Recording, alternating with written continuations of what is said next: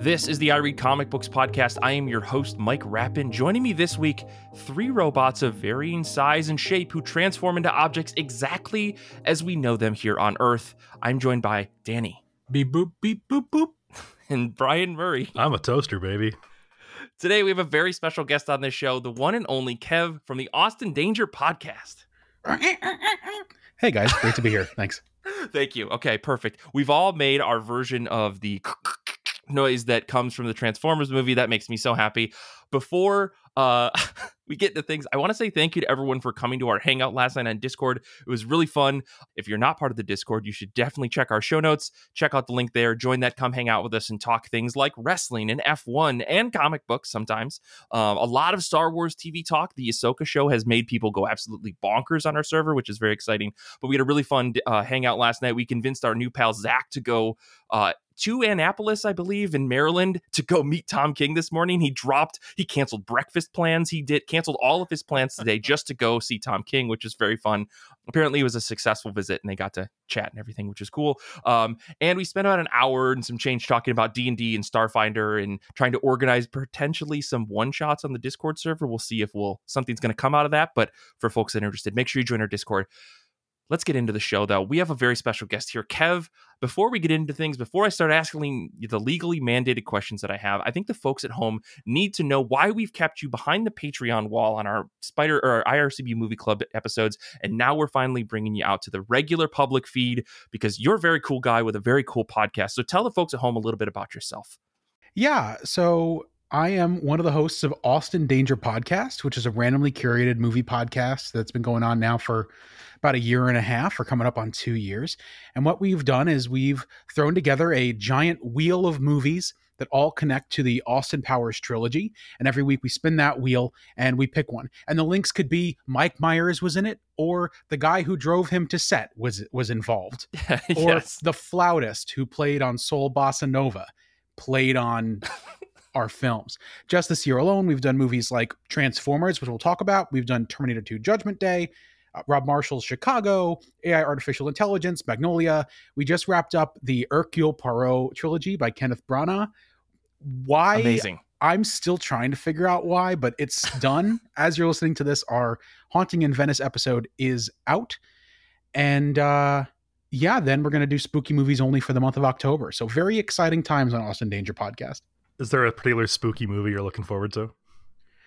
The one we're doing next week was so scary. I wrote a letter to New Line Cinema asking them to pull the TV ads because they were too scary. So that one for sure. Also, Friday the 13th is on the wheel. Child's Play is on the wheel. Saw 1, which is a legitimately great, in my opinion, movie. So yeah. Well, you have maybe one of the funniest, most interesting podcast concepts out there. It's why I continue to listen. I am admittedly a few episodes behind. I'm very excited to get into that trilogy you just mentioned. But Kevin, very excited to have you on the show. For folks that don't know, if you haven't heard the episodes or you haven't gone to the secret feed that's on Spotify, publicly available for everyone to check out, Kev was on our episodes where we talked about Spider-Man Into the Spider-Verse and Spider-Man, Across the Spider-Verse? I can never remember the name of that movie, but still, great episodes. You should go check those out. Go subscribe to the Patreon because Kev's an amazing guest. And I'm excited to have him here because today we are talking, as I mentioned at the end of last week's episode, we are talking about all of the Transformers movies in one episode. Ugh. I apologize in advance. This is probably going to be one of the longest episodes of IRCB in existence. So we got to get into things. And that is starting with me asking 2 legally mandated questions. And that is, how have you been? How have comic books been? Kev, I'm going to kick it back to you just because you're the new person on the show. So tell us what you've been up to. Sure. So famously in the Discord, I love comics, but I am unable to follow them week by week for a couple of reasons. Number one, buying physical books is hard because I love my apartment here in New York City.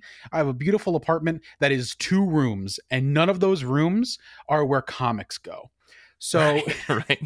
Physical books are a challenge. So I've resolved to reading on Marvel Unlimited and DC Universe Infinite. And then mooching off of friends who buy digital copies. So case in point, the first book I want to talk about, my favorite writer is Jonathan Hickman, easily, and Ultimate Invasion has got me back in. It has hooked me into catching up on everything I can. I love this series. Is anybody here reading this and are caught up? Oh, yeah. Yes. I am in the same boat as you in that anytime Hickman puts out a book like this, it's the top of my pile. Like it's literally the first thing I have to read because I can't get spoiled. I just need to know what's happening. Sure. So it's not a spoiler to say, if you are not familiar with this series, they've already announced that coming out of this miniseries, which, we'll talk about the pricing of it in a moment, but like at the end of it, there will be a new Ultimate Universe beginning with an Ultimate Spider-Man ongoing written by Jonathan Hickman, which is super exciting. But if you're not familiar, basically there's a character called the Maker who is the evil Reed Richards from the Ultimate Universe, who has been causing trouble in Donny Cates' Venom and a bunch of other books. And it's all been building up to this idea of this character is going into universe 6160, which is of his own design. And he is changing things so that he's creating a universe in his own image. And so we have characters like Howard Stark, who is now relevant, of like there are all sorts of twists and turns and variations. And I just learned that Cates was supposed to write this series, which is interesting, but I'm so happy that if it couldn't be him, that it is the man who gives us all those great graphs and charts. and circular diagrams. I guess that's also a graph. I don't know. Yes, exactly. And it's light on the text, I've found.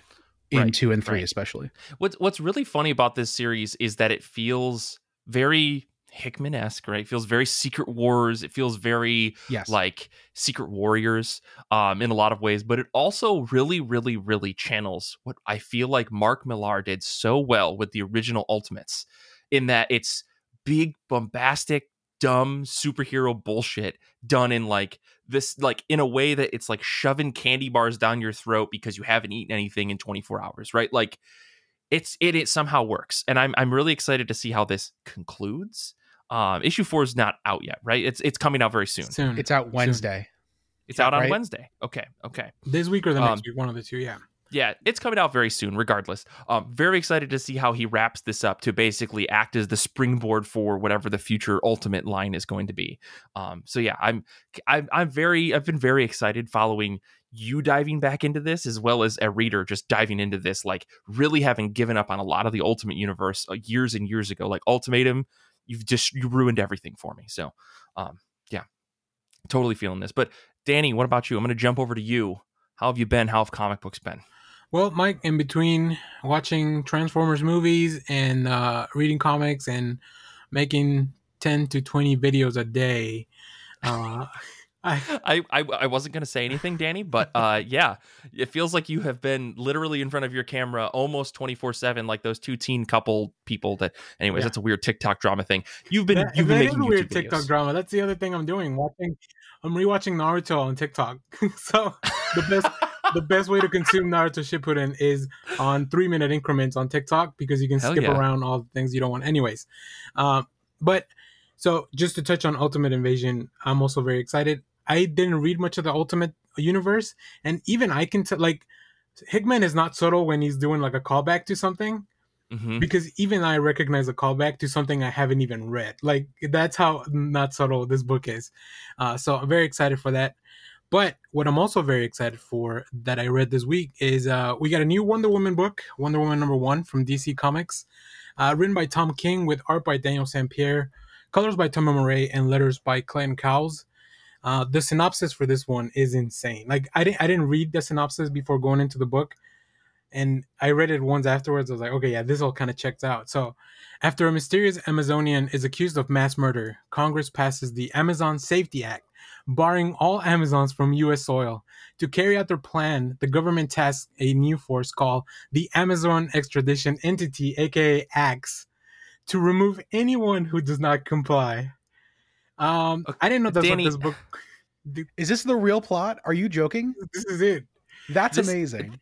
If you like Enemy of the State, that's what's happening to Wonder Woman right now. So, yeah. This feels like Tom King, who lives in like the Washington D.C. area, just can't get away from like the U.S. government bullshit. Like, I love Tom King. I love the work that he's done and some of the stuff that he's written, but this to me feels like some weird Like some senator got in his ear and was like, listen, Mr. King, we need you to test out some stuff in these very murky waters called comic books. What happens if? And I feel like it's getting filtered into this. I'm not going to say the word psyop, but I'm just saying. Yeah.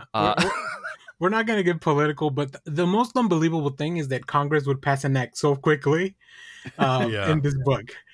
But Josh Hawley would hold the thing up for 20 years. Right. Daniel St. Pierre's art is amazing. Very clean lines, very traditional comic book style, but I don't mind because it's so good. Like, I like when artists experiment, but if you're not going to experiment, then just give me like some of the cleanest work you can find. Yeah. And look, King is already planting a lot of seeds for, if anybody read the Wonder Woman 800 story that he did, like all that's already in the background, but you can tell this arc is going to be something way different than I've ever read in Wonder Woman. Granted, I haven't read all the stuff. I do feel this is going to be a bit divisive of a run, but I mean, I think most Wonder Woman runs are just by nature of the character. Sure.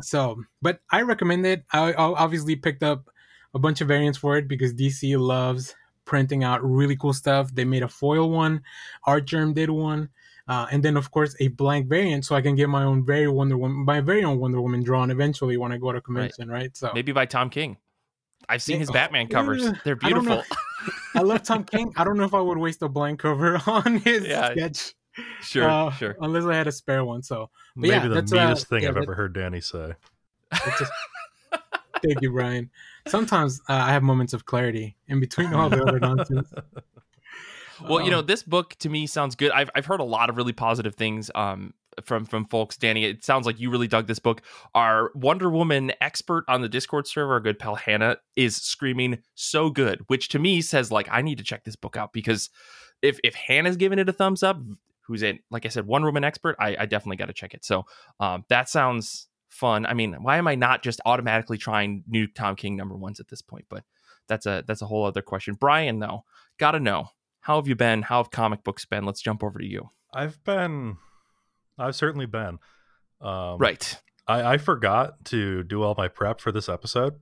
So instead of watching a Transformers a day for the last week, I tried to watch all of the Transformers between Friday and now. Oh my God. Today's Sunday for anyone at home. So I hear that transforming noise every time I close my eyes. I did find a little bit of time to read comics. I went back and read Starfinder #2, which was my pick for like what I'm reading next a while back. This is written by James Sutter with art by Edu Mena. It still feels much like Starfinder #1. It very much feels like a Starfinder game, which I really enjoy.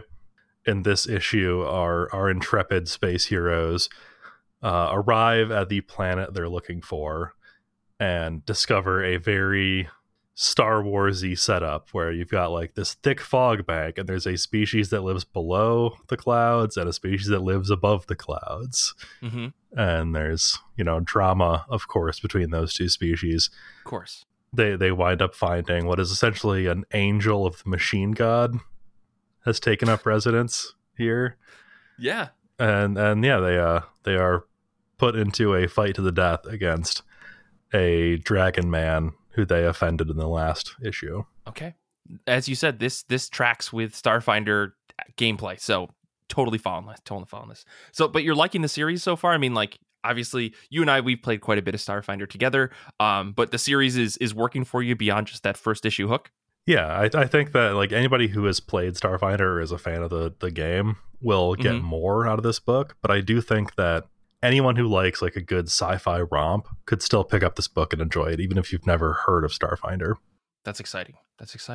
I was talking to my buddy Josh because he reads the Pathfinder comic books, and I told them like what they should do is if you read the comics for whatever game you're playing, that should have some kind of in-game consequence. Like maybe you get like a little power up or a boost or something in game.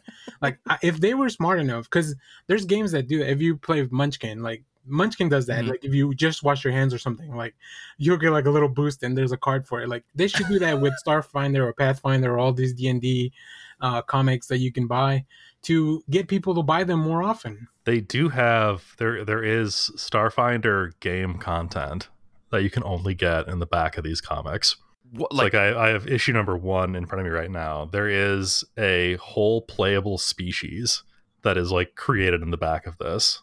It appears to be like a take on the kitsune from Pathfinder. That's so cool. I mean, like, I appreciate the dedication to like distributing lore in a very interesting way that is going to make people in 10 years go, why the fuck was it just in this one comic book that's no longer being printed and the digital files were lost? I love that. Yeah.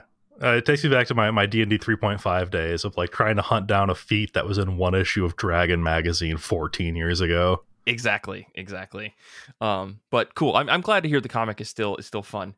But let me talk about a book that I read. I guess, as I said, I played a lot of Baldur's Gate. I was saying this before. I don't remember. Time is a flat circle that I can't comprehend. And so I've been playing Baldur's Gate since it finally released on the Mac for like the last 48 hours, which is fun. As I said in the last episode of the show, I did go out and play Pokemon again because there was a community day. So, got my good 23 shinies, which I'm feeling very good about. Did collect a perfect IV Pokemon for anyone at home that cares. So doing really well, feeling pretty good. Got a shiny legendary as part of a random raid I got invited to. Guys, I'm having a great weekend. So I did read some comics, though. I did read a book called Migrate. This is by Shan Murphy. It's a really little comic, just like a book that I found on itch.io. I've been following Shan's work on and off like through Twitter for like 5, 6, 7 years, just like every little book that they've put out, I've tried to pick up in some fashion. And I grabbed this as part of a bundle of books that they were doing to help promote some charity fundraising I can't remember the name of. But yeah, this is a cute little book about like two birds that are, long distance partners because one of them migrates every year. And there's this idea of how long distance relationships can be very, very hard, especially if you're a bird that doesn't migrate and your partner is someone that does migrate. And so there's this question of like, do I just move to go with them and we can stay down south forever together, or do I just continue this relationship of just seeing them half the year? It's a really nice little book. And I've kind of given the whole story away, but like nonetheless, it's a very nice read. Like it's very short. You can get it for name your own price. I suggest throwing Shan a couple bucks. But yeah, this is a fun, cute little book. And I love this kind of stuff. Every once in a while, you just crack open a PDF and you kind of like makes your heart get a little warmer or break in half a little bit. But yeah, this book is very nice. So yeah, I'm going to kick things back over to Kev, though. Have you read anything else, I guess, before we move into the top of our pile? Yeah, I want to very quickly give a One Piece update because, as I very loudly said like 6 months ago in Discord, I was going to try to get caught up on One Piece this year. And as always, with big promises I make on the internet, that hasn't really happened. I'm on chapter 152 or 3. I'm still in the Alabasta storyline. It's just reached kind of a climax where this is my big issue with Oda's art. Luffy did some cool looking stuff that I barely could make out. So I'm reading this book on the M2 iPad Pro. This is like I'm not bragging. This is just the truth. I got this as a gift. This is the biggest and best screen I could be reading comics on in the palm of my hand, right? Some of this gum stuff, I can't tell what happens at all. I think somebody stepped on somebody's hand and I spent 5 minutes like panning and zooming and trying to get my head around it. So sometimes the action is a little bit hard to make out on the app. Maybe that's just me. I don't know. No. Kev, let me be completely clear. I read all of One Piece, and there are definitely multiple moments of action where I said, that's just a series of lines, and I can't recognize real shapes in there. But it feels like it connects to the next panel or next page. So I'm just going to assume that by the context of what happens later, that action is a result of of what happened later. That's kind of how I viewed a lot of One Piece in the first couple hundred chapters. So that's a concern. I hope that cleans up a little bit. But I will say I am really enjoying it. And I think the thing I love the most is how Oda can find new angles to pluck the same heartstrings over and over and over and over and over again. Mm-hmm. You are my friend. We're a found family. I respect you, teacher. I made a promise to you and I'm going to keep it. All pretty much in circles in new, interesting ways with new, interesting characters. And it's only getting better and better. And I'm having a great time. I have 938 chapters left as of today. And that number is just climbing and climbing. Will I ever get caught up? I'm confident that I will be caught up for the last chapter. When that is, we'll never know. My son will read it to me from my deathbed at this point. Well, how about this? Maybe you'll be caught up by the time they finish the TV series. Yes. With the supposed planned 6 seasons and 10 seasons total, in very heavy quotes here. But, it's funny that you mentioned this idea of like Oda constantly hitting on the same notes over and over. If you watch the show, if you do the thing that Netflix wants you to do, which is binge the live action TV show, at this point, by the end of the series or end of the season, I was like, okay, I get it. You all have dreams and you're trying to accomplish them.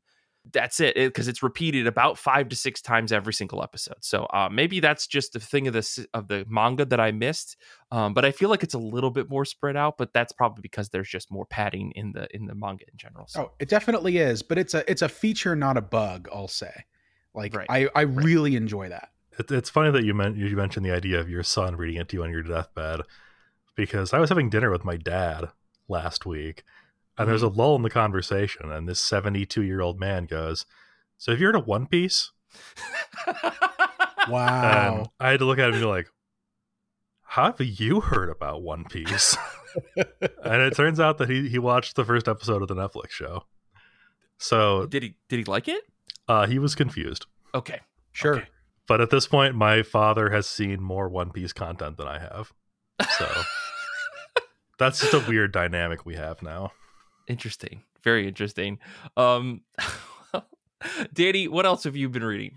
Well, let me give my unannounced One Piece update, because I also said I was going to read it at the beginning of the year. Sure. I read 1 volume and I stopped. Sorry. But I love the live action show, so I'm a One Piece fan regardless. It's just so much easier to consume in 8 episodes of TV. And I think it covered 6 volumes from what I'm told, what I did the research on. Just about. And now I just get little bits of it on TikTok, like the anime. So that's how I like my content now. 3 minutes at a time, with no context before or after. If it's good enough, I'll go hunt down the next part. Speaking of the next part, let me give you another update. This is the God of War update. I gotta completely interrupt you because Paul asked a question in the chat that I feel like I have to address, which is, what's One Piece? And don't worry about it. Yeah, I think we'll talk about that in the post show. How about that? Another Patreon perk. We've got a post credit show. I think we'll talk to Paul about that there. But go ahead, Danny. Sorry to interrupt you. In the meanwhile, search your heart, Paulie. See if you can find the answer. Another update we have, the Gotham War update, because that's also happening over at DC Comics. Today, it's all DC all the time for me. Sure. So I read Catwoman 57. Yeah. Catwoman 57. This is part 3 of the Gotham War, written by Tini Howard with art by Nico Leon, colors by Veronica Gandini, letters by Lucas Gattoni. For those that don't know, at this moment, Batman is poor. Well, poor in quotes, not like poor like everyone else is poor. Batman has slept for the past 8 months. Go see Night Terrors for that. Okay. And in the meanwhile, Catwoman solved violent crime in Gotham while he was away. So okay. Batman doesn't like this, because the way she did that is like, I'm just gonna train everyone and give them jobs as non-violent criminals. So there's still crime. It's just non-violent crime. And Batman's like, not about that. He's like, any crime is bad crime, so I'm gonna stop it regardless. And Batman is wrong on this one. Like, somebody just needs to give him a hug and tell him, "Are you okay, bro? Like you're not doing very well." So this story is kind of helmed by both Chip and Tini Howard, so it's really fun. Okay. It's going out through other books. The Bat family is kind of split on except for Damian. Damian's also on the same side of Bruce, because he's he's the same when it comes to crime. No criminal Right. should He be just allowed. wants to hurt people. I'll say Damien wants the violent crime back. Yeah. I think my favorite part of this is that Jason Todd just like he really loves getting on Bruce's nerves. So he immediately is like, "Yep, I'm with you, Catwoman. Let's do this. Let's stop crime this way." So it's a really fun story. If you're not reading weekly, I would say wait till it's collected because this goes over like there's like a one shot, a Batman book, a Catwoman book, then there's another one shot. So it's gonna be hard to follow if you just walk into the store and you're like, "Huh? Where do I read this?" Again, we're going to talk about this in the break, but I don't understand the need for the big two to break up stories like this to the point of it's, again, like you said, it's going to be confusing to read. Right. It's a whole other conversation. So if you have questions, put them in the Discord. I'll tell you how to read it until it's collected. That's true. Danny is a great resource for this kind of stuff. Yeah, we have plenty of Batman enthusiasts in the Discord. That's so true. We're up for the call. So yeah, but that's about it on that one. Before we go to the top of our pile, let me talk about one more book that I read, and that is Sakamoto Days, chapters 1 through 15. This is by Yuto Suzuki. For those of you that don't know, Taro Sakamoto used to be an unrivaled hitman, earning legendary status in the underworld, but one day the unthinkable happened. Sakamoto fell in love. He started dating, retired, got married, and had a kid, growing overweight as a result. Though now working as a humble convenience store owner, the world of hitmen still follows him. Sakamoto, along with Shin, a young man with telepathy and an employee at his small store, will protect his humble life and family or die trying. This is the dumbest comic book I've read in a very long time, and I absolutely love it. From the start, the book it's kind of slow. It kind of falls into that new series in Shonen Jump slump of like one-off chapters to establish some characters with a lot of really just typically like or stereotypical just like manga gags and stuff, but this is a gag manga, so they're kind of just doubling down on what I think they know sells in terms of like making people laugh. The fat jokes are not really fat jokes so much as this guy has a lot of extra skin, so we're going to use it comedically, which is both weird and funny at the same time.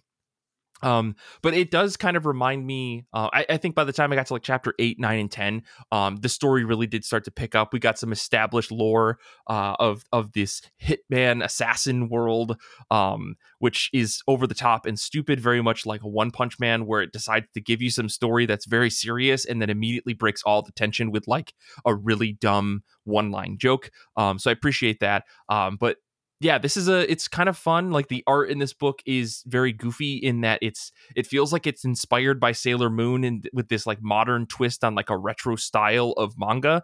It compared to something like a more, I want to say modern book, like a Jujutsu Kaisen or Kaiju number 8, where everything is like very clean lines with very like defined features. Even One Punch Man is kind of in the same vein. This book feels very old style in just the way that it's laid out and the way that some of the characters' faces are drawn.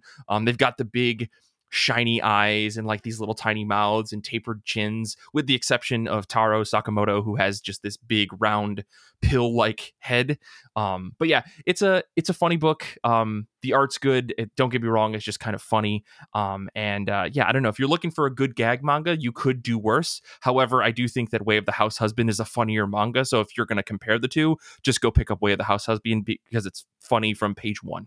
Unrelated though, I did hear that the Jujutsu Kaisen are getting fucking insane because of the latest chapter. So if anyone knows about what's going on with that drama, I am not caught up. I hate that manga. It sucks. It ruined itself, and I don't know why. And I haven't even gotten to the dramatic chapter, so like I don't know. Anyways, go ahead, Danny. Sorry. I was gonna say careful of spoilers for sure with the JJK. Yeah. But I'll leave it there. If you ever watched the John Wick movies and thought, why aren't these funny in a comedy? Then you want to read Sakamoto Days, because that's exciting. Like as each movie gets more ridiculous, but also builds the world. Sakamoto Days also, as the chapters go by, they also just kind of build this like criminal underground, and like there's a lot of action, but like it's also just the gag of it. So yeah, that's the best way I can pitch it. And I know we kind of hate pitching with like other things, but I know not everyone is like, I don't know, Sakamoto Days doesn't sound like anything to me. So Yeah, I think that the John Wick comparison is valid, right? I think that Sakamoto Days has a little bit more heart and soul to it because there is like this loving family kind of at the center of this book that the book definitely 1000% revolves around, which is very funny and allows for a lot of the goofier moments. But yeah, it does have that same feel of like there's clearly a very specific assassin world that Sakamoto used to work in, and we are slowly but surely getting pieces of that as the series goes on. So first 15 chapters overall, I like it. I definitely want to keep reading it, and I think there's only like 100 and some chapters out there, so hopefully I'll be able to finish this by the end of the year, and then maybe I'll go and hate read Jujutsu Kaisen before the entire world tears it apart, or at least my TikTok algorithm does. But let's move on before I start saying too many weird things beyond already what I've said, and talk about books that are on the top of our pile, comics that are new or old, or something that you're just trying to read off of your shelf. Let me kick things over to Brian. What is on the top of your pile? Or actually, before I get into that, I'm sorry. Let me shout out some folks that are hanging out with us on Discord because I don't mean to forget you. We got some people that are hanging out with us and they're very cool. And they are reading, Hugh is reading Blade #3, Matt is reading Jean Grey #2, CK is reading The Ex-Wives of Frankenstein, and Hannah is reading Craven's Last Hunt. So thanks for hanging out with us today. But Brian, let's jump over to you. It's interesting. I don't mean to steal from you, Hugh, but my pick is also Blade #3. I did not know that there was a new Blade series coming out until I was like getting prepped for this episode, and so I guess Blade #1 is probably the top of my pile. But yeah. I'm excited. I love a good vampire story, and I haven't read any Blade before. I've meant to read Blade, and I've checked out Blade from the library, but I've never actually read it. So who knows? Maybe this will be the thing that finally turns me into a Blade fan. Well, and this is written by Brian Hill, who is, in my opinion, awesome. Like I've loved everything that I've picked up from him, so I think you'll probably have a good time. And Casa Grande's art, like if you read that Black Widow book that won an Eisner, like it's beautiful stuff. Yeah, the one with Kelly Thompson. So yeah, I knew that name was familiar. Yeah, you're in for some good-looking vampire action at least, Brian. So fantastic. I grew up on Buffy the Vampire Slayer, so good-looking vampires is kind of my thing. Well, let us know how it is, Brian, once you get a hold of it. But Kev, what's on the top of your pile this week? Yeah, so my DC Universe Infinite trial is running out, so I decided to finally talking about all DC and talking about Hard to Follow. I'm trying to get caught up on the stuff that I missed in the Infinite Frontier era as I'm trying to come on to the books again with Dawn of DC. And I'm starting with the War World saga, which it's the Philip Kennedy Johnson Action Comics run from 2021 through, I believe, late last year, where Superman is banished to War World under Mongol. And it's this very pulpy story. I've only just started it. You don't really need to read the prelude stories, I don't think. Danny, could you confirm? No, you're good going into this by itself, yeah.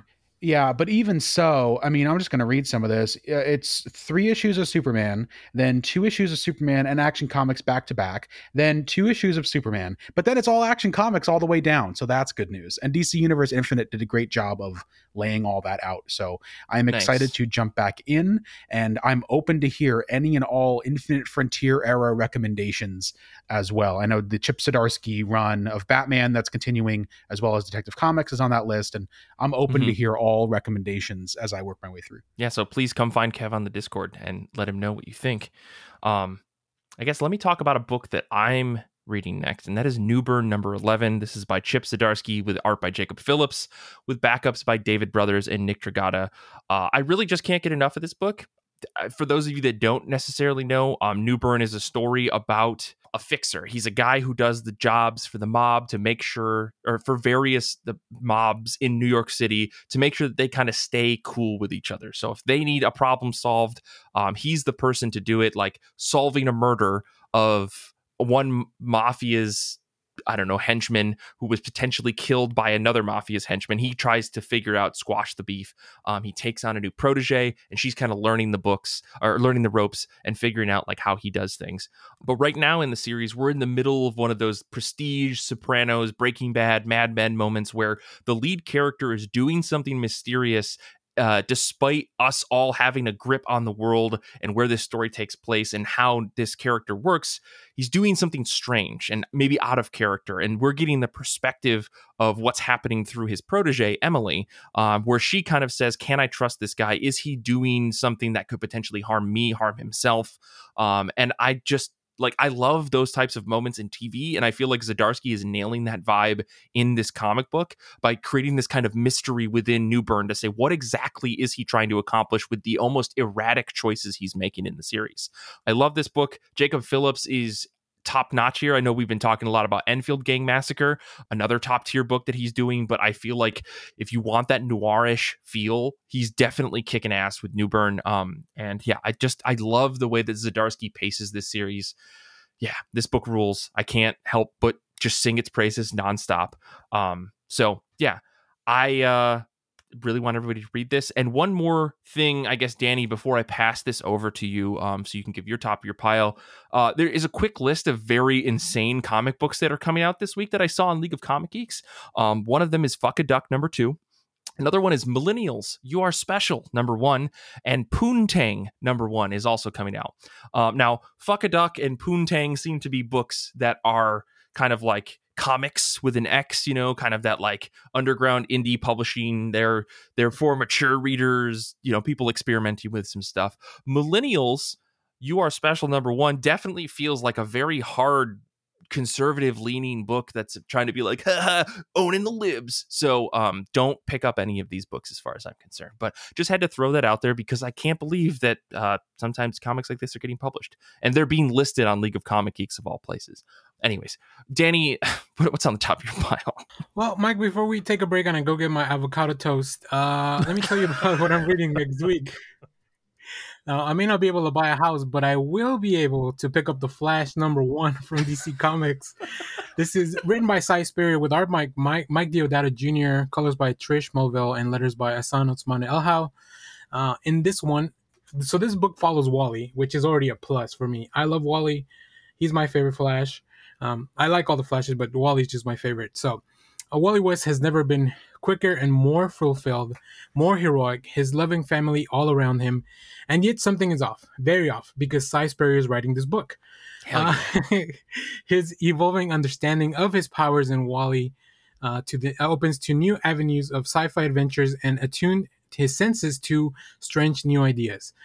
There's a lot more to this synopsis, but I'm just going to say, I want weird Flash comics where I don't know what's happening, but as long as his family's around too, like, that's it. Mm-hmm. I want the Flash family. I want weird stuff happening. I think Cy Spurrier can deliver. So I'm very excited to check this #1 issue. The cover is super sick. And as I mentioned, it's a Wally West book, so I got to at least check it out. Do you know if Deodato Jr. is going to continue on this book long term, or is it probably like for the first 5 issues? I'm hoping it's the first arc only. I don't know. Okay. Like, yeah, he's usually super busy doing like only AWA books, so maybe this is a one-off. Yeah, exactly. That's well, and like I know his art style is a lot, right? But the fact that you said Cy Spurrier is on this, I might have to check this out. This might be a DC Infinite Universe wait for me, but like I usually don't pick up the Flash, and I may be picking up the Flash just because Cy Spurrier's on this. So thanks for bringing this to my attention. But yeah, we're gonna take a quick break here. We're all going to take a couple deep breaths. And then when we come back, we're going to be talking about all of the Transformers movies. So full spoilers ahead, but I know we've got a lot in store. So we'll be back in just a minute.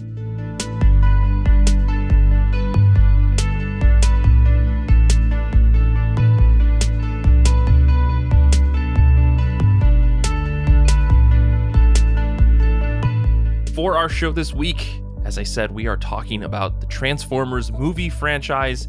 That's all 7 movies. That's Transformers 2007, Transformers Revenge of the Fallen 2009, Transformers Dark of the Moon 2011, Transformers Age of Extinction in 2014, Transformers The Last Night 2017, Bumblebee 2019, and Transformers Rise of the Beasts from this year, 2023. It was a lot of movie. It was 17 hours-ish I clocked in. I gave this idea out to the folks here on the show today. A couple months ago, I think it was like 2 months ago, I said Transformers. I think I listened to an episode of a podcast. Kev, it might have even been your podcast, where you guys were talking about Transformers. And I said, we got to do this. There's a new comic book series coming out. We're going to talk about Transformers movies, and then we're going to talk about comics. So here we are. We're here to talk about Transformers. I guess the first thing I want to do today is I kind of want to talk to the three of you, get your histories, your overall initial thoughts about this franchise. So I guess, Kev, let's start with you. What's your history with the Transformers movies? And based on everything that you've been put through over the past couple of weeks in preparation for the show, where are you at with the Transformers movie franchise? You know, it's funny. The Transformers series is kind of baked into my movie-going DNA. I was there opening night with my friends for the first one. And I think, it's funny is in thinking about it, in revisiting for Austin Pod, which we did earlier this year, and in thinking about it since then in preparation for the show, I'm pretty sure that 75% of my warm feelings about this franchise are because of the Cloverfield teaser that played before the movie on opening night. Amazing. I remember us walking out and our first reactions were, wow, I can't believe they're going to do Godzilla. Yeah. Which is what everybody thought. If you don't remember, before Transformers, Paramount had a teaser for a movie that ended up being Cloverfield. It was like this found footage thing. It was a big surprise. And they didn't say the name of the movie. They just said like 1/17/08, which was the release date of Cloverfield. Right. So maybe I'm just confused. But then I would go on to, I saw Revenge of the Fallen in IMAX, which was a mistake. And then Dark of the Moon, I was working at the movies and I saw it 2 or 3 times. I think that one's pretty good. And then I fell off and then caught up over the pandemic. And here I am. Yeah. Rise of the Beast, of course, I saw this year, and here I am. Okay. Well, that's a very different journey than my own. But I'm before I start to unpack that, I guess I want to jump over to Danny. Danny, what's your history with the Transformers series? What's your overall thoughts? I guess how did you feel after the prep for this show? Well, Mike, as a citizen of Unicron, I feel stronger now that I've seen all these films. I think much like Kev, and I think we're all around the same age groups. Like these movies were coming out, we were like, oh, okay, cool, let's go. Like just going to the movies was fun at the time. Like no matter what was, if the movie was good on the screen, that was a plus. But like the fact that you get to go out with your friends and go to the movies unsupervised, like that was already a win. For a long time, I had a Mandela effect where I thought I went to watch Cloverfield for the Transformers trailer. But recently, when I think it was when you guys did the episode, Kev, it was like, wait a minute, it was backwards. I got Cloverfield in the Transformers film. Anyways, we'll save that for the Cloverfield episode. Sure. But overall revisiting these, I think I like them less and less the more I watched until the reboot. Because I never even saw The Last Night. This is my first watch of The Last Night for this podcast. Mm-hmm. And we'll get into all the details, but like, I just can't believe, like, my most surprising thing was like, who wasn't in these movies eventually? Like, right? They got everyone, even Linkin Park. So very excited especially to get into Linkin it. Yeah, Park. especially Linkin Park. Yeah. Until I guess they stopped putting out albums, and I was like, oh, I guess I'll just use Imagine Dragons for this one, and then they took over from then. So Gen Z's Linkin Park. I get it. Yeah. Brian, then I guess with you, what's your history? How are you feeling? I mean, with these movies, at least, my history is almost exactly like yours, because I'm pretty sure that we went and saw 2 and 3, like with our group of college friends. Mm-hmm. But yeah, I mean, I was 18 when the first one came out, so I was like right in that demo pocket. Right. I definitely like have not watched these in a solid decade. The last one that I watched before this Weekend from Hell was number 4, I think, and I don't think I finished it because I definitely got to the end of my rewatch and was like, did I know there were dinosaurs in this? Like, I knew there were dinosaurs on the poster, but right. You missed the best part of that movie. Yeah. We'll get to it. Well, maybe best part. Okay. Let me just go over my history with these movies. Because I don't remember seeing Transformers one in theaters. I'm pretty sure this was like I pirated it or something like that. 2007-ish sounds about right for me. Yeah, I think with Brian, I think I went to the movie theater, but I have no vivid memories of these movies. We went to the midnight them. premiere for 2 because I remember going with you and me and Kyle and Jared, I think. Okay. See, yeah, this is blanked out. Like, this is how not impactful the second movie is. Even right now, you forgot to protect yourself. Even right now, I can't tell you the plot of Revenge of the Fallen right now. I'm gonna just say that. Anyways, but yeah, 3. I think 3 was the last one that I had seen. So Age of Extinction, The Last Night, Bumblebee, Rise of the Beast were all brand new watches for me this time around, which means that I was experiencing a lot over the last month and a half. I was trying to watch one of these a week, and I did pretty well with that up to the end. So. Yeah, I'm feeling very torn. I'm feeling very confident about how I feel about our ending of this episode. Today, we're going to make sure that we all rank our picks or rank everything that we've seen so we can talk about it. But yeah, there's definitely a lot to unpack here. So I don't necessarily want to go through every movie by movie, but obviously we have to talk about some of the big things. And I think that is the lineup of main stage actors in these movies, right? Like the voice of Optimus Prime, I believe, was consistent throughout the series, but changing the main focus of characters between these movies, going from Shia LaBeouf to Marky Mark to Anthony Ramos in the main series, and then Bumblebee kind of living in this alternate universe, starring Edge of 17's Haley Steinfeld. Thank you. I wanted to say Katie Holmes, and that was definitely wrong. So thank you. Totally different vibe, I think, if that was Katie Holmes. But anyway, so I'm curious, what were your thoughts as like the first trilogy has this Shia LaBeouf with Megan Fox getting dropped out from being, if I'm not mistaken, fired from the series. And then we move over to Marky Mark, and then we've got these other characters. So I guess, like, what do you guys think? Kev, let's start with you. What were your overall thoughts here? Yeah, the lore is already so disorienting. I don't even know because for years I was like, oh, but Transformers 1 is really good. And I'll give you anything else. You could say anything else about the series, but the first one. And then I came back to it and it's like, the lore is not great. I'm not crazy about these human characters to begin with. By the time we're at The Last Night, I'm like, who even is this? Right? I don't think they sell the transition at all. And it's clear that no matter how much they talked about the writer's room, because before The Last Night, if you remember, they were like, oh no, it's cool, man. We have a writer's room now of all your least favorite Hollywood screenwriters. It really was a murderer's row of like Batman and Robin, Amazing Spider-Man 2, Star Trek Into Darkness. It's like all these movies that people don't like. We got them in a room. They'll turn something. And that's how we got Cogman. We'll get to Cogman. I have a lot to say. Skybound, stay tuned. I got a lot to say about Cogman. Okay.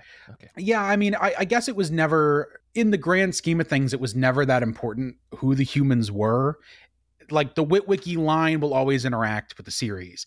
But what matters, I guess, is that they are friends with the Transformers and create that bond, as Bumblebee makes clear. But I never felt anything about any of these characters.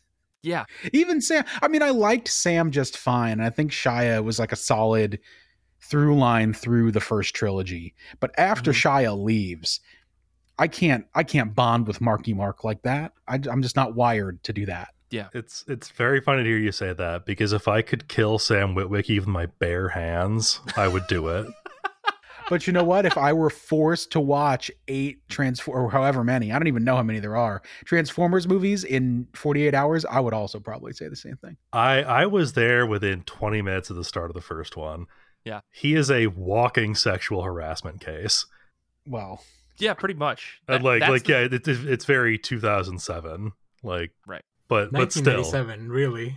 Yeah. Yeah. Like, yeah. All of these movies have that same through line of like solid 2002 misogyny. Yeah. Oh yeah. Notice how I did not mention a woman once in that entire appraisal of the characters, because they're like, where are they? Because they have Megan Fox, kind of.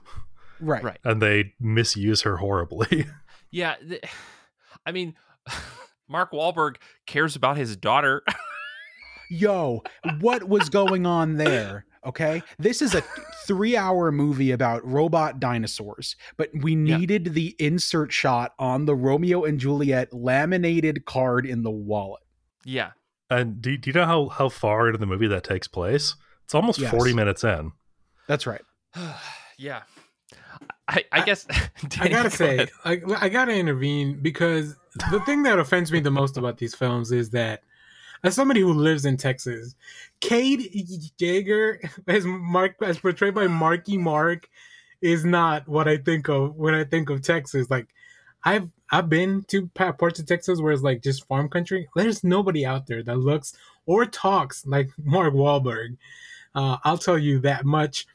I think from all the protagonists, I think Haley Steinfeld is probably my favorite, just because I felt like that's when the movies got good or better again. Sure. And also, and I really enjoyed the last one too, Anthony Reyes. Like, I could really connect, and I was like, oh yeah, this dude, like, I kind of like the '90s vibe that they gave it. So I was like, oh yeah, I grew up with people like Anthony Reyes, like his character, right? Not exactly in that situation, because growing up in New York and Texas is still very different. sure. Similar. But I feel like the strength of the cast is not in the protagonist; it's in the surrounding people, like Josh Duhamel, constant throughout all those films. Like, that dude made a career of playing the army guy in whatever army position. Like, he's in every army, whatever army position they need him in a movie, he's there. John Turturro's performance just became more unhinged every film, and that was really nice to watch. So, yeah, that's kind of my take on the protagonist. Sam Witwicky, like, take him or leave him, whatever. His parents are a lot of fun. I think his parents are a lot of fun. Yeah. I want their movie. Like, show me what they were doing in that vacation. Yeah, their road trip. Danny, that's an NC-17 movie. You can't put that on screen. I love Kevin Dunn as the father Witwicky. I love him. He shows up in a lot of our movies on Austin Pod, and he is the best. And he's great in Veep too. Oh my god, dude, him in Veep is maybe one of my favorite characters in television history, right? Like, just absolutely atrocious and awful in the best ways. But yeah, I very much feel the same way as you guys do about like the main cast in this. Haley Steinfeld was like a breath of fresh air after Mark Wahlberg just tried to exist, or Marky Mark was in The Last Night. I don't know, following The Last Night up with Bumblebee was like, oh, this franchise does know how to make films. I didn't really care for Bumblebee, but like, it was by and large much better than The Last Night. And I think like Anthony Ramos, just I love that guy on screen in general. So like, I kind of am biased in that, like, anytime he's in something, I'm kind of like, oh right, this is going to be fine, because I feel like he's had a lot of really good roles. I even liked him in The Heights, and that's my own personal feelings, you know. But still, I feel like Shia LaBeouf's wait will always live in my heart. You know what I mean? There's no one that can do that better than him. Like, and so I will always appreciate that. But yeah, that being said, I still really have like this fondness for Dark of the Moon of all of the movies. So like, I still have to appreciate like what happened. And like, this kind of moves into the next thing I wanted to talk about, which was the canon of these stories. And I know that like, we talk about how canon can be kind of like a hamstringing mechanic in all of these, in movies and in comics and stuff. But the one thing I did appreciate about Transformers 1 through 5 is that there is a shared continuity that somehow exists where Chicago is just destroyed, and it becomes this like central spot of just active military presence that is a desert, and it's an ocean, and it's in the middle of America, all at one place in one time.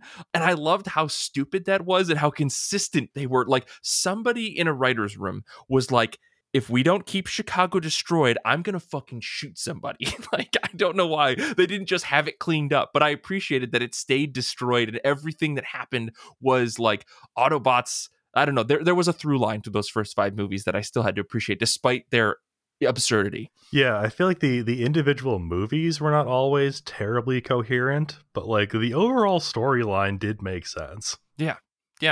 For in the same sense that any Transformers story can make sense, but like, yeah, that is the thing about these movies, is like, there is a lore here that like, it's like eating something that doesn't taste very good, but every once in a while you get a pocket of something sweet or something savory that you're like, oh wait, no, this is worth eating. I just got to figure out what actually made that taste. And this, spoilers, it's the lore in these movies. It's kind of fun. I will interject about the lore, because after the first one, every movie opens with a retcon of Transformers history and how long they've been on Earth. Oh, sure. They all do that because like in the first one's like, oh, it's the first time they're here, and the second one like, actually they've always been here. They were They've been hidden here or for a whatever. while. Yeah. The Fallen were here or whatever. Like they got here first and killed dinosaurs, or whatever. Then the Dark of the Moon, like they caused the moon landing. That's what it was. I really like that whole retcon. That storyline of like making us think that it was all a conspiracy, like that was fun. Oh my god. Yeah. So and then like they even go as far as to the Arthurian legend of like, oh, Transformers were here since the Knights of the Round Table. Listen, it's fine. It's fine. That's my favorite thing because it's like, who cares? Let's get bold. Right. Arthurian legend is reality, and the dragon was a giant robot. Yes. Whatever. What are you gonna do? I love it. I mean, we have to talk about the last night moment where Anthony Hopkins, for one, is in this movie. How did he? Did he owe someone a favor? Like that has to like maybe he just wanted a vacation in London or something. I bet he had such an awesome time in his 3 days every couple years on Thor, and I bet that paid so well that he just took whatever. Okay, I'll do Transformers. It's the same amount of. I actually do think he's doing a decent job in Thor, but like he's actively like he's doing running sequences and stuff. He's very active in the last night when compared to Thor, where he was just kind of sitting there or that's like maybe standing. But man, that was how did they rope him into this? I love that they brought Stanley Tucci back to play young Merlin. That was amazing. No, that was amazing. Danny, that's the most absurd. Okay, it's not the most absurd because the reason I wanted to bring up Anthony Hopkins is because he revealed that there was a watch that he owned that killed Hitler and was a transformer. Which I just can't believe that is a thing that they decided to put in the movie for no reason other than so Hopkins can later in the movie bring same said watch to the Prime Minister of England and say, I'll kill you all with this motherfucker. Like we didn't have to know that it killed Hitler for us to know that it was dangerous. And yet they left it in the movie. Yeah. After 5 movies, they showed us any Transformer that any Transformer that shows up fresh is evil and wants to kill any human around. It's not until you decide to become an Autobot that you're not like a crazy psychopath robot. But when they turned an Xbox into a Transformer, that wanted to kill everyone around them. Yes.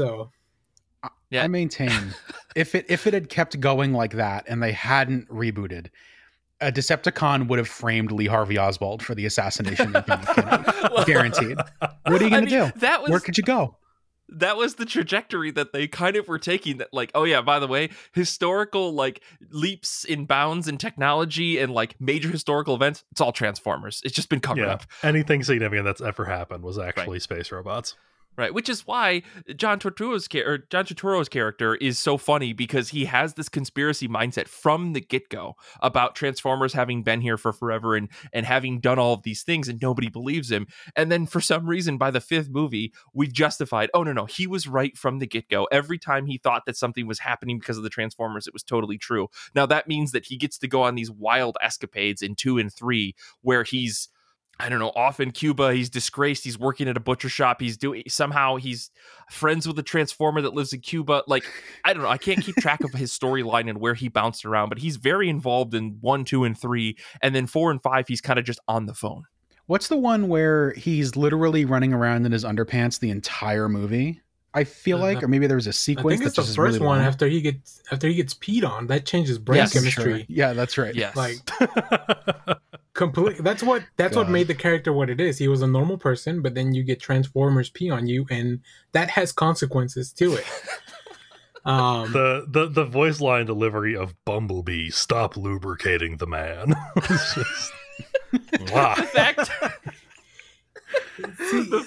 that. There's something entertaining about these films. You shouldn't mainline them like Brian did, for sure. Sure.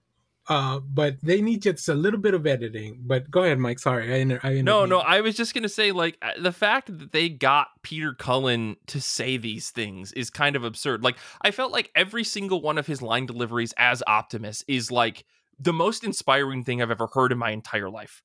despite the whole world, in that moment when I'm watching the film, him saying, Autobots, we have to do X, Y, and Z. And I'm like, fuck yeah, we do. Yes, we fucking do, Optimus. Like, I'm fully inspired. I'm engaged in the movie. And then they'll immediately cut over to Shia LaBeouf or Marky Mark or whoever. And they're like, wait, what are you telling me? We got to do Optimus? Like, that's it takes me out of the moment. That was a pretty good Marky Mark, I gotta say. Listen, I'm not going to say that I haven't been working on it for 3 or 4 weeks, but I've been working on it for 3 or 4 weeks. It was bad Texas accent, but it was a good Marky Mark.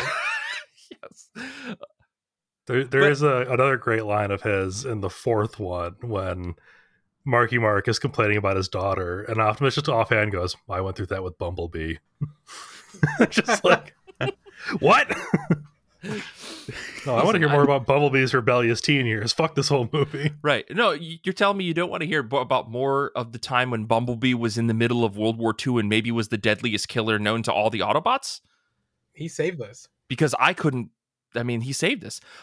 Yeah. So these movies, I know we're kind of jumping all over here. So I'm curious to know. So we've kind of talked about it a little bit, but like, what were some of the highlights of these movies for you guys as you were going through and revisiting these things? Obviously, there's a lot of bad to talk about, a lot of goofy things, but I feel like there's got to be some highlights for you. So, Danny, why don't we start with you? Yeah, I think the highlight of this rewatch, I mean, as other than just seeing all these actors get paid insane amounts of money for being very goofy, we got a Buzz Aldrin cameo in one of these, which is cool. Like, okay, yeah, in number 3, like, the man is literally a national treasure, and you got him in your movie. But I think the idea behind the Dark of the Moon was just the best one. Like, it really felt like something way different. Revenge of the Fallen is a mess from the beginning to the middle to the end. It's all over the place. It's a mess. Also, why is there a Prime that's always evil? Whatever. But yeah, I think Dark of the Moon has just the best idea. Like, that was the movie that I probably revisited, and it changed the way I remembered it. Because I remember not enjoying that one as much the first time around. Like, when we were in, this might be saying, a little spoiler for the rankings, but this was pretty low on my list originally before the rewatch. And that completely changed from this one. So I gotta say that's probably it. And also, I'm a big fan of the slow-mo. You guys know I love Zack Snyder. So dude, like, all this slow-mo transforming anytime, give it to me. Gears grinding, like all that. Yeah. Except for when they switch it with the Galvatronium or whatever in the fourth one. The Transformium. Yeah, Transformium. I don't like that. I don't like them being pixels. I need them to like have gears and shift and be like a puzzle that you have to put together. Yeah. Kev, what about you? I love all of the crazy legends that they have. Like, in discussing this, I had to mute my mic from laughing so hard because I realized that John Malkovich was in Dark of the Moon, and I found this image I'm posting in Discord chat, which is just one of the great images I've ever seen in my life. John Goodman as well, which I'm sure we'll talk about. Mind-blowing. The relief that Dark of the Moon was coherent, especially in revisiting everything.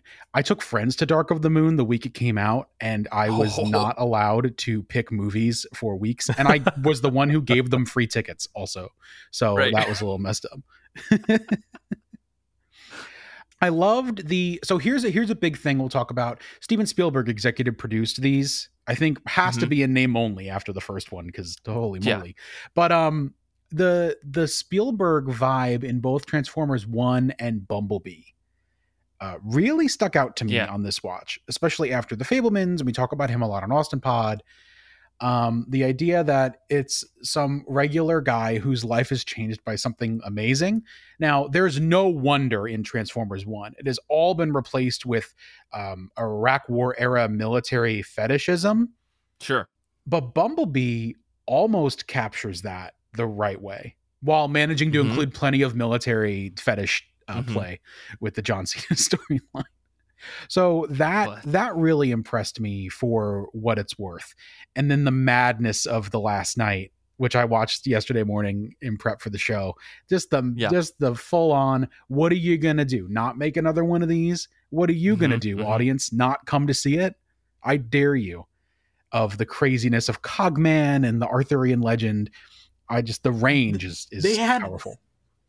They had a little stinger at the end for you to come back for the next one. Like, they were setting stuff up with Quintessa as a human. That's right. In the at the end of the I last, remember that. Yeah. They were very cocky going into that last film that they were going to make more. Yeah, but I guess to your point though, Kev, like there's a lot that does kind of work. And I mean, like Danny, you've said like some of this machinery stuff. So Brian, I'm curious to know, after you've mainlined a lot of these movies, what are your thoughts on in terms of highlights for these movies? I made a post on Twitter about it. It's just like, these movies are like 30 minutes of the most dog shit writing you've ever seen, and then 3 minutes of the coolest, sickest robot violence imaginable. Because like I loved all of like the gnarly ass Transformer designs for this, how they're all like jagged and very, very like machine. Mm-hmm. I thought those all looked super cool, and all the action when there wasn't a human involved looked great. The CGI didn't hold up so well when you had like real stuff to compare it to. Mm-hmm. But there were whole sequences where I'm like, this is just a very expensive cartoon that I'm watching, and Yes. and I love it. Totally. There was I really liked in Dark of the Moon when they're doing all the like the conspiracy footage, and like that's how you disguise like bad person CGI, is slapping those like old-timey video filters on them. Right. Because like that looked like a very great Kennedy, because you couldn't see it super well. But like it felt so natural. It didn't feel like they were trying to hide anything. They were just successfully doing so while also fitting like the aesthetic choice that they were going for. Yeah, no, you definitely nailed it. I think like, I mean, I could sit here and talk about the conspiracy stuff in Dark of the Moon all day, because I felt like, again, spoilers for the rankings, I feel like number 3 is pretty high up on the list for a lot of us. That movie like finally gets it, and it's unfortunately like the end of an era in the Transformers like universe, because they change actors, they change directions with the entire show or the entire thing. I guess like for me, what really, really worked is, Brian, you pointed out like the gnarly look of a lot of these Transformers is really cool. And like Danny, you were talking about, all the transforming moments are just so cool to watch. And every time they did it, it never felt old. I feel like in Bumblebee actually transforms the same way like 3 times. That kind of like weirdly stuck out to me. But with the exception of that, like all the transformation moments are really cool. They turn into these fucking cool cars. Like, I'm not a car guy, but clearly these cars look cool. They look like they belong in a Need for Speed game or something, or whatever racing game is popular. And they're like the best of the best, clearly sponsored, blah, blah, blah, blah, right? I thought that was really fun. There's a moment, I think it's in Age of Extinction, where Megatron like gets to pick a roster of baddies that he gets to take out with him, and they do like this stupid heist movie style introduction sequence where they're like, I want this guy, and then we cut to that guy in jail, and he's like, I'm gonna get the hell out of here and crush all you humans except for you, Steve, you're cool, or something like that's it's right. so dumb. And I was like, you know what, though, that works. That's funny to me. I don't think that movie is great, but I also found that moment to be extremely hilarious. And the fact that it went on for so long was kind of like a detriment to the bit itself. But like, they gave Megatron like a moment to be not entirely the bad guy. And have like this fun, almost Suicide Squad moment where you're like, here are the villains and here are the good guys, and they're going to go head to head. And it felt like almost like a cartoon where you know the villains as well as the protagonists, so that when they go head to head, you kind of know what everybody's superpower is, so that when they fight, you're like, oh, he's got the chainsaw. Always, it's not just we turn our hands into guns and then we shoot at each other. I thought that was a fun little moment. I don't remember this at all. It's in last night. It's when the lawyers show up, Brian. You know the lawyers that go to the desert to work on this deal, because the lawyers have are a very desk. important.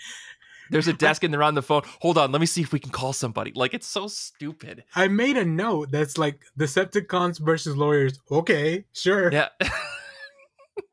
Like, these are the moments that work in this series, whereas the rest of it is kind of like garbage, right? Like, I think I said in my notes, like, the lore and all of the Transformers stuff is actually fun. It's when they start adding these, like, we need to add a human layer to these stories that kind of becomes annoying, because it takes away from what I'm actually here for, which is dumb robots fighting each other for some ridiculous reason that they've made up on the spot because this is a cartoon. Like that is the thing that kills me about The Last Night, is that that's a dumb idea. But for the first 45 minutes, I'm like, yeah, hell yeah, let's ride this pony. I don't even care, because there's going to be some dumb reason for it. Or maybe it's Age of Extinction. I think it's 4 again, that actually has like, it feels like a cartoon for the first hour and some change. And then I go, Dad, you lost me when you started to make me care about Marky Mark. So I just wanted them to like, just really figure out what made these movies work. And I think they got it in 3, and then 4 and 5, they fall apart. And they try to bring it back, I think, in Rise of the Beast, but there's, again, almost too much human element and maybe too much, I want to say New York in it. I don't know. Yeah, I definitely agree. Go ahead. Sorry, there's 2 really cool moments in all these films that I really love. Like, I would have posters of these. When Optimus shows up riding on Grimlock for the first time ever. Mm-hmm. God, I love that moment. Just big splash page comic book moment right there.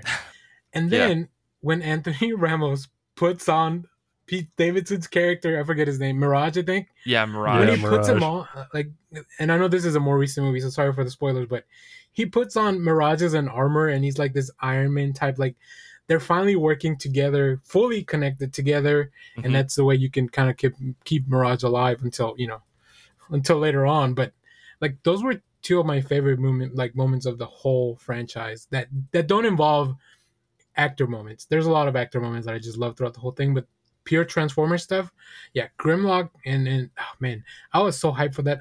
I love the last part of the 4th movie. I hate everything before that, but the last, when the Dinobots are involved, I'm all in. I was gonna say, you're just here for the Dinobots. Okay, that's what I went to see. Yeah.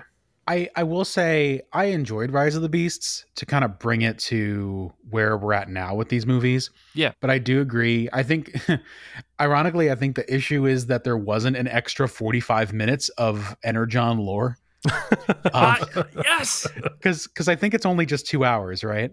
So yeah, it's a little over 2 hours. They brought in the human comedy, which I love Sarah Stiles, who plays the curator of the museum, but we're with her a long time. It's a lot. And I really would have loved more of the Autobot, the Beast Wars characters. I feel like, to quote Marvel's hilarious Contest of Chaos ad, but to what end? Like, this is Beast Wars. For a generation of kids, this is the jam. These are the characters. Are we just never going to see those characters again? Like, to what end? Yeah, only 2 of them are actual characters, right? Nobody, like, the other 2 don't talk at all. It's only Michelle Yeoh. Michelle Yeoh's character, who's the Eagle, and then Ron Perlman. Oh my God, Chef's Kiss. Yeah, maybe the second voice acting next to Optimus Prime, of course. Yeah. You telling me you didn't love Pete Davidson just being Pete Davidson inside of a robot auto-tune machine? I forgot that was him for all these months, and I lived a life of blissful ignorance until now. Honestly, one of my favorite Pete Davidson roles. Yes, for sure. It wasn't bad. It is just Pete Davidson. Yeah. I think we can kind of focus a little bit in here on Rise of the Beast, because I think like that is probably the one in people's most recent memory. Like I thought the movie is interesting. Like, it has probably one of the better soundtracks of all of the movies, because they got to say, hey, nostalgia hit, which is great. I had no problem with it. I was surprised that there wasn't the typical Beastie Boys song. Instead, they pick a different Beastie Boys song for this movie. So, but yeah, this overall, like, it's a fun movie. I loved the scene with Mirage where Anthony Ramos' character is like stuck in the car. He can't go anywhere. The police are chasing after him. He's driving down this bridge. Mirage does his thing, which is very, very funny. Like, it's a good use of like, hey, this is the wacky thing that Mirage can do. Unfortunately, it doesn't really get played up too well for the rest of the movie, but it's a good moment. And I feel like the overall storyline for this is kind of okay. They Dragon Ball Z the entire story, where they're like, all right, we need to go to some place that has nothing on it, nobody's living on it, and we need to have this big huge fight. But like, I don't know, I think you're right though, Kev. There is this missing like time sink of lore that needed to get delivered to us for us to feel like we should care anything about this Unicron business that's happening in the movie. So I did feel like that was lacking. The first time I've ever heard somebody say that this movie would have been improved by a 40-minute lore dump. Yeah. I was just going to say that exact same thing. I know it sounds crazy, but think about, we could have really used a Cogman. No. Listen to me, you son of a bitch. Where I is will not Cogman? have that on this podcast. This is Welcome a to Cogman IRCV. slander zone. Yeah. Danny, I want to hear your and Brian's thoughts a little bit about this before we get into the issue that is Cogman and maybe some of our low lights of these movies. Look, Mirage's powers are cool, but he's no Hot Rod. Hot Rod can stop time with bubbles. What? I got to that in the last night. I was like, oh my, I didn't know that. That was Yeah. cool. But yeah, I grew up watching the Beast Wars cartoon, or whatever it was called. So like, this was it for me. Like, this is what I was waiting for. And overall, I enjoyed the movie. I really like the post-credit stuff. Actually, I think that's going to be a lot of fun. Or it's going to be really bad. Either way, I'm in for it. Like, I'm watching it, right? Like, I'm gonna go check it out. But yeah, they just do so much cool stuff. I want to talk a little bit more about Bumblebee, the movie, and the character, because one of the things I hated about this whole franchise is that they damsel in distress Bumblebee a lot. Like he just gets, he's at the bottom of every rung. He's the one that takes the brunt of it. They kill him for like most of Beast Wars, which is like, what the hell's wrong with you? he just got his own movie. That's why, Danny. Well, and that was so sad because when he gets to Earth, and then I forget the Decepticon that just takes out his voice box. He wants to kill him, but first he's gonna take his voice. You don't want to talk to me, then I'll take your voice. Very Disney villain of, I believe it was Starscream. I want to say it was Starscream, but yeah, man, Bumblebee just like, he got like throughout the whole franchise, but then he gets his moment usually at the end. But I like him a lot as an Autobot, and I just think that we need to treat him better. Okay, I'll come back to that in a minute. Brian, any any highlights for you? I think that I ranked Rise of the Beast a lot higher than everybody else did. Okay, just looking ahead in the notes, and I think it's because it didn't have the baggage of all the other movies' lore dragging around. Like, I think that for a movie about, the Beast Transformers, probably should have featured them a little more heavily. Would have been nice to see more Beast Wars in my Beast War movie. I liked that I didn't have to remember anything about the other movies to enjoy it. Sure. See, I genuinely thought that somehow this movie was going to end up being a prequel to John Turturro's Agent Simmons character somehow. Like, maybe he changes, Anthony Ramos' character changes his name, he becomes Simmons, and I was like, that would be a huge stretch, right? I appreciate that they didn't. I appreciate the stinger that they had at the end of this movie instead, because I feel like that's a much more fun twist on the entire Transformers franchise. But it was I feel that lack of weight kind of added a freeing element. It allowed this movie to be a little bit less, I think, intense in terms of like what was at stake. Obviously, it was still like end of the world, because that's kind of what these are all about, with the exception of Bumblebee. Bumblebee even still is about the end of the world, but I feel like there again, just freedom to kind of reestablish characters as needed, introduce people without having to have like a where were you during the big Chicago fight, blah blah blah stuff.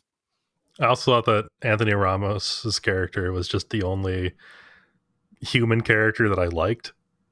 Yeah. Like, he felt like a decent guy.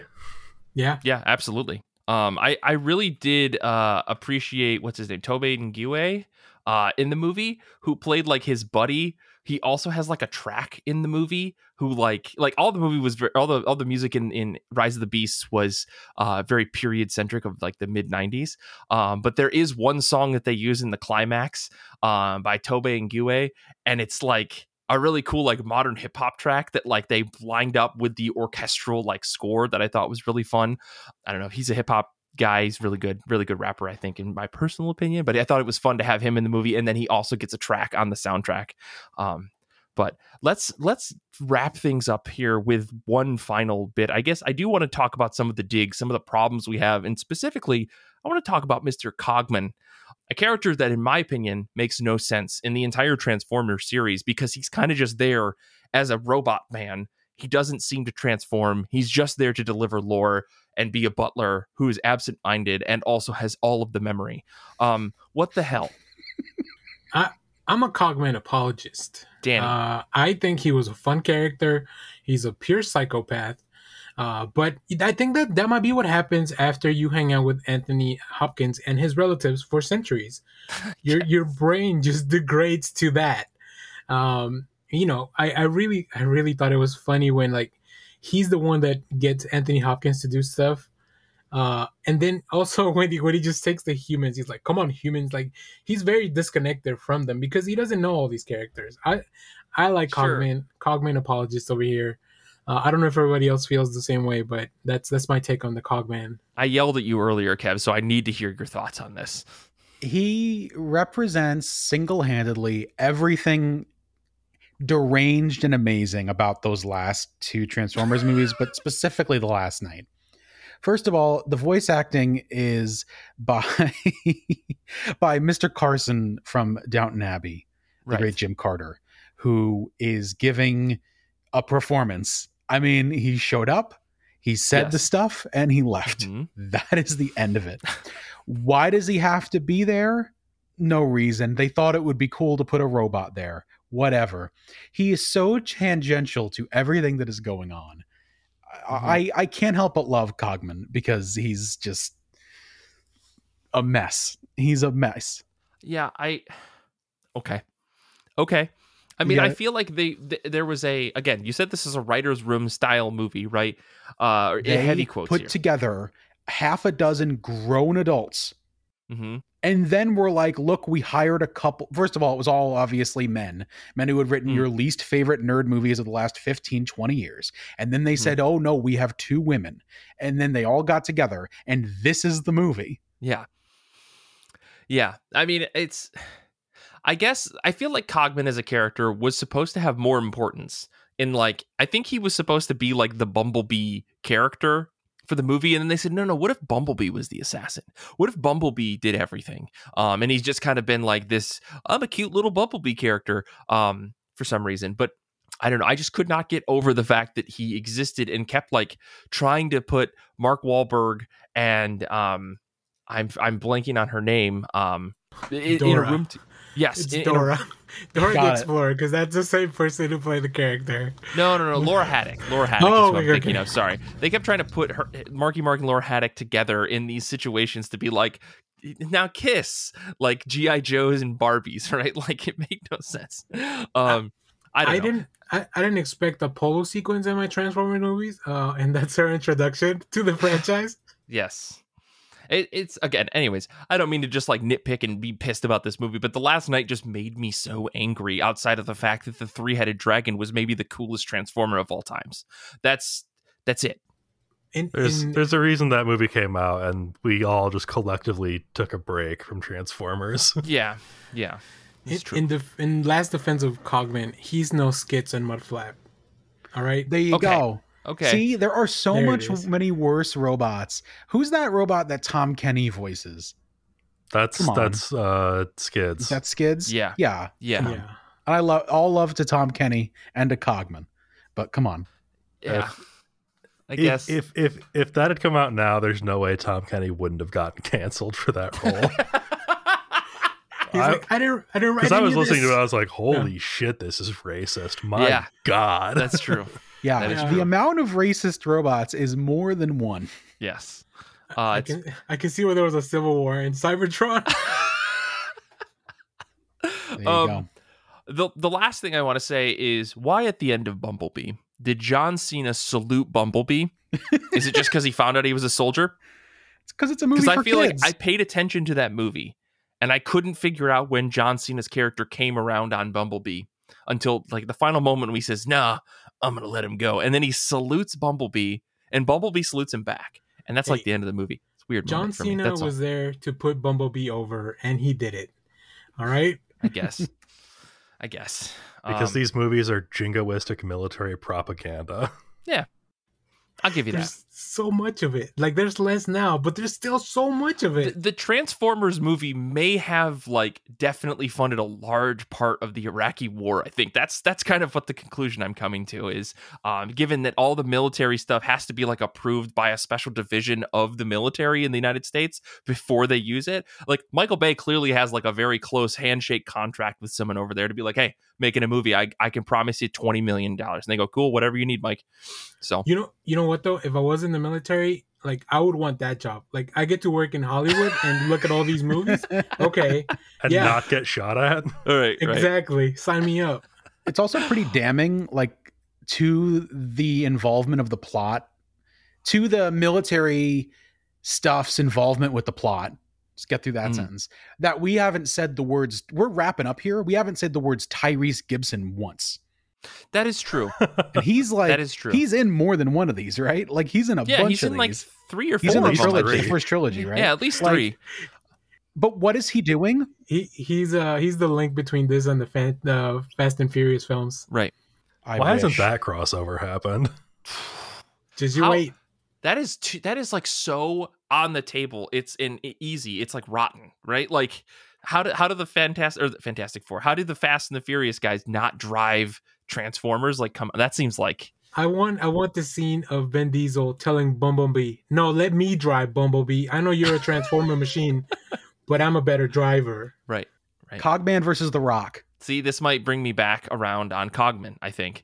Okay, well, we do have to wrap this entire shindig up. It's been a very momentous thing. Apologies if none of this made sense to you at home. I hope you watched all the Transformers movies before you got this far. Paul, who's proof listening today, is just shaking his head and shrugging. It sounds like it might have been a little bit of nonsense. But before we finally end the show, I got to know, we have to rank these movies. So I guess I'm going to start with Brian. Let's get your overall rankings of these movies. I know we numbered them in the doc, but if you could try to list them out as you go, that'd be helpful. Yeah. My top one was the first one, Transformers. I think we were all in agreement there, or nearly. After that, it was number 7. It was Rise of the Beasts, because I think it was because neither one of those movies had required reading for it. After that was 3, which surprised me, because in my head I remember thinking that like Dark of the Moon was like one of the worst Transformers movies, and I think I just had it mixed up with the second one in my head. Because after 3, I put number 4. We got the Marky Mark trilogy in order, 4 and 5. Trilogy, duology, yeah. Felt like 3 movies. It's about as long as 3 movies, yeah. And my final slot goes, of course, to number 2, because I hated almost every minute of that experience. This was before I realized that if I rented the movies on YouTube, I could watch them at 1.5 times speed. Smart. Which is the way to watch these, by the way, because it's so much fun to watch everybody like scamper around at 1.5 times speed. And I forgot to watch Bumblebee for this. Okay, so that's fine. I don't know where that should fall in my ranking. Well, we'll follow up next time you're on the show and see if you've had a chance to watch Bumblebee. I won't. Okay. We appreciate the honesty.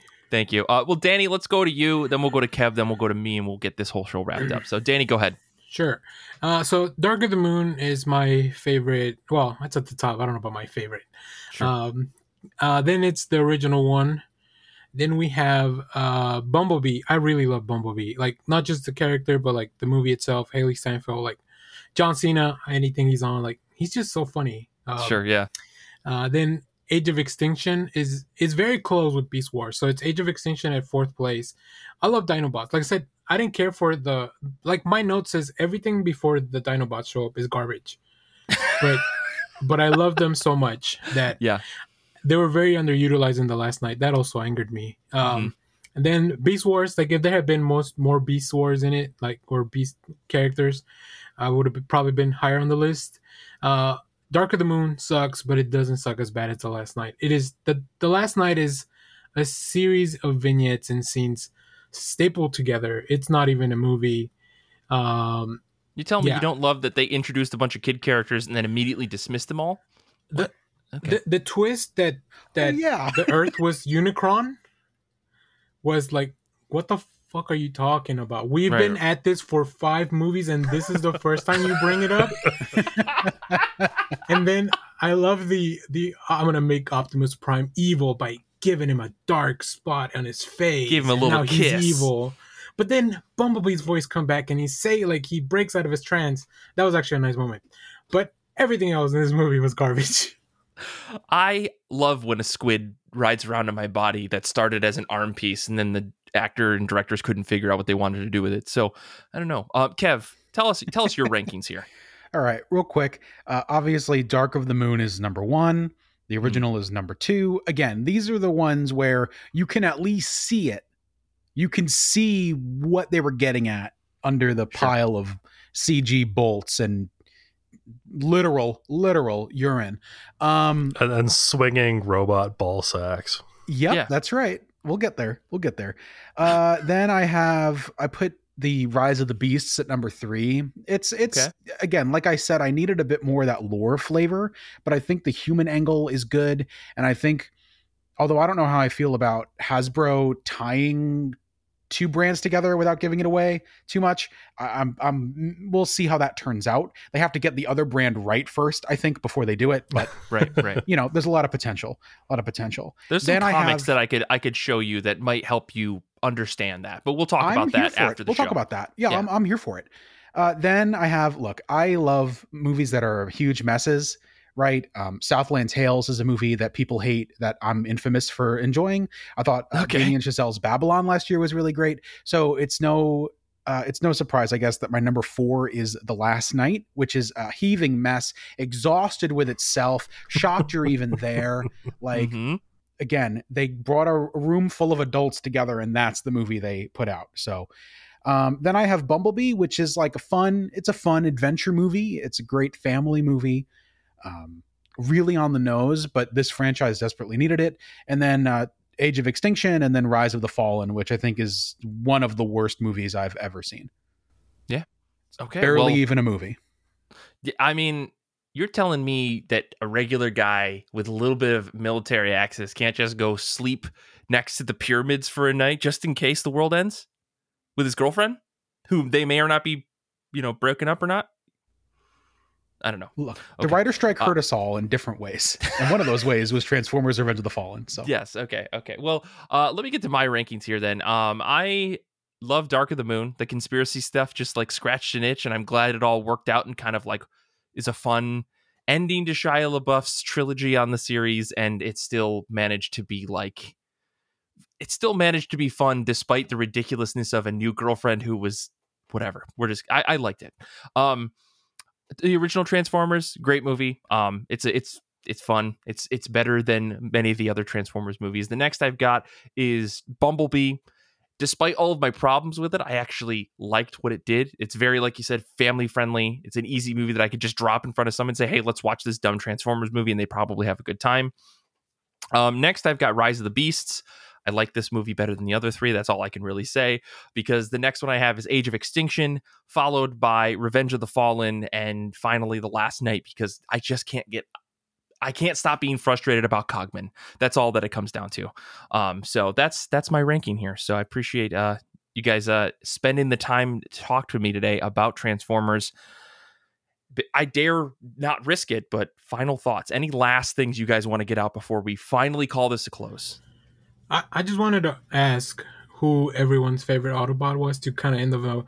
On a more bright and positive note, I can kick it off because as much as I love Dragonstorm and Grimlock because they look cool, Hound, as voiced by John Goodman, is my favorite Autobot. The fact that they give Autobots like beards with like metal hanging out, and he's always got a missile in his mouth as he's smoking up. And also, he just kind of keeps dropping them, like, because who doesn't love a good fart joke? Like, yeah, John Goodman can't do no wrong, and Hound is my favorite Autobot. So, but I don't know if you guys have a favorite one in all these movies. Kev, go ahead. if you have one. I think Ratchet gets shortchanged by these films and then dies, sadly.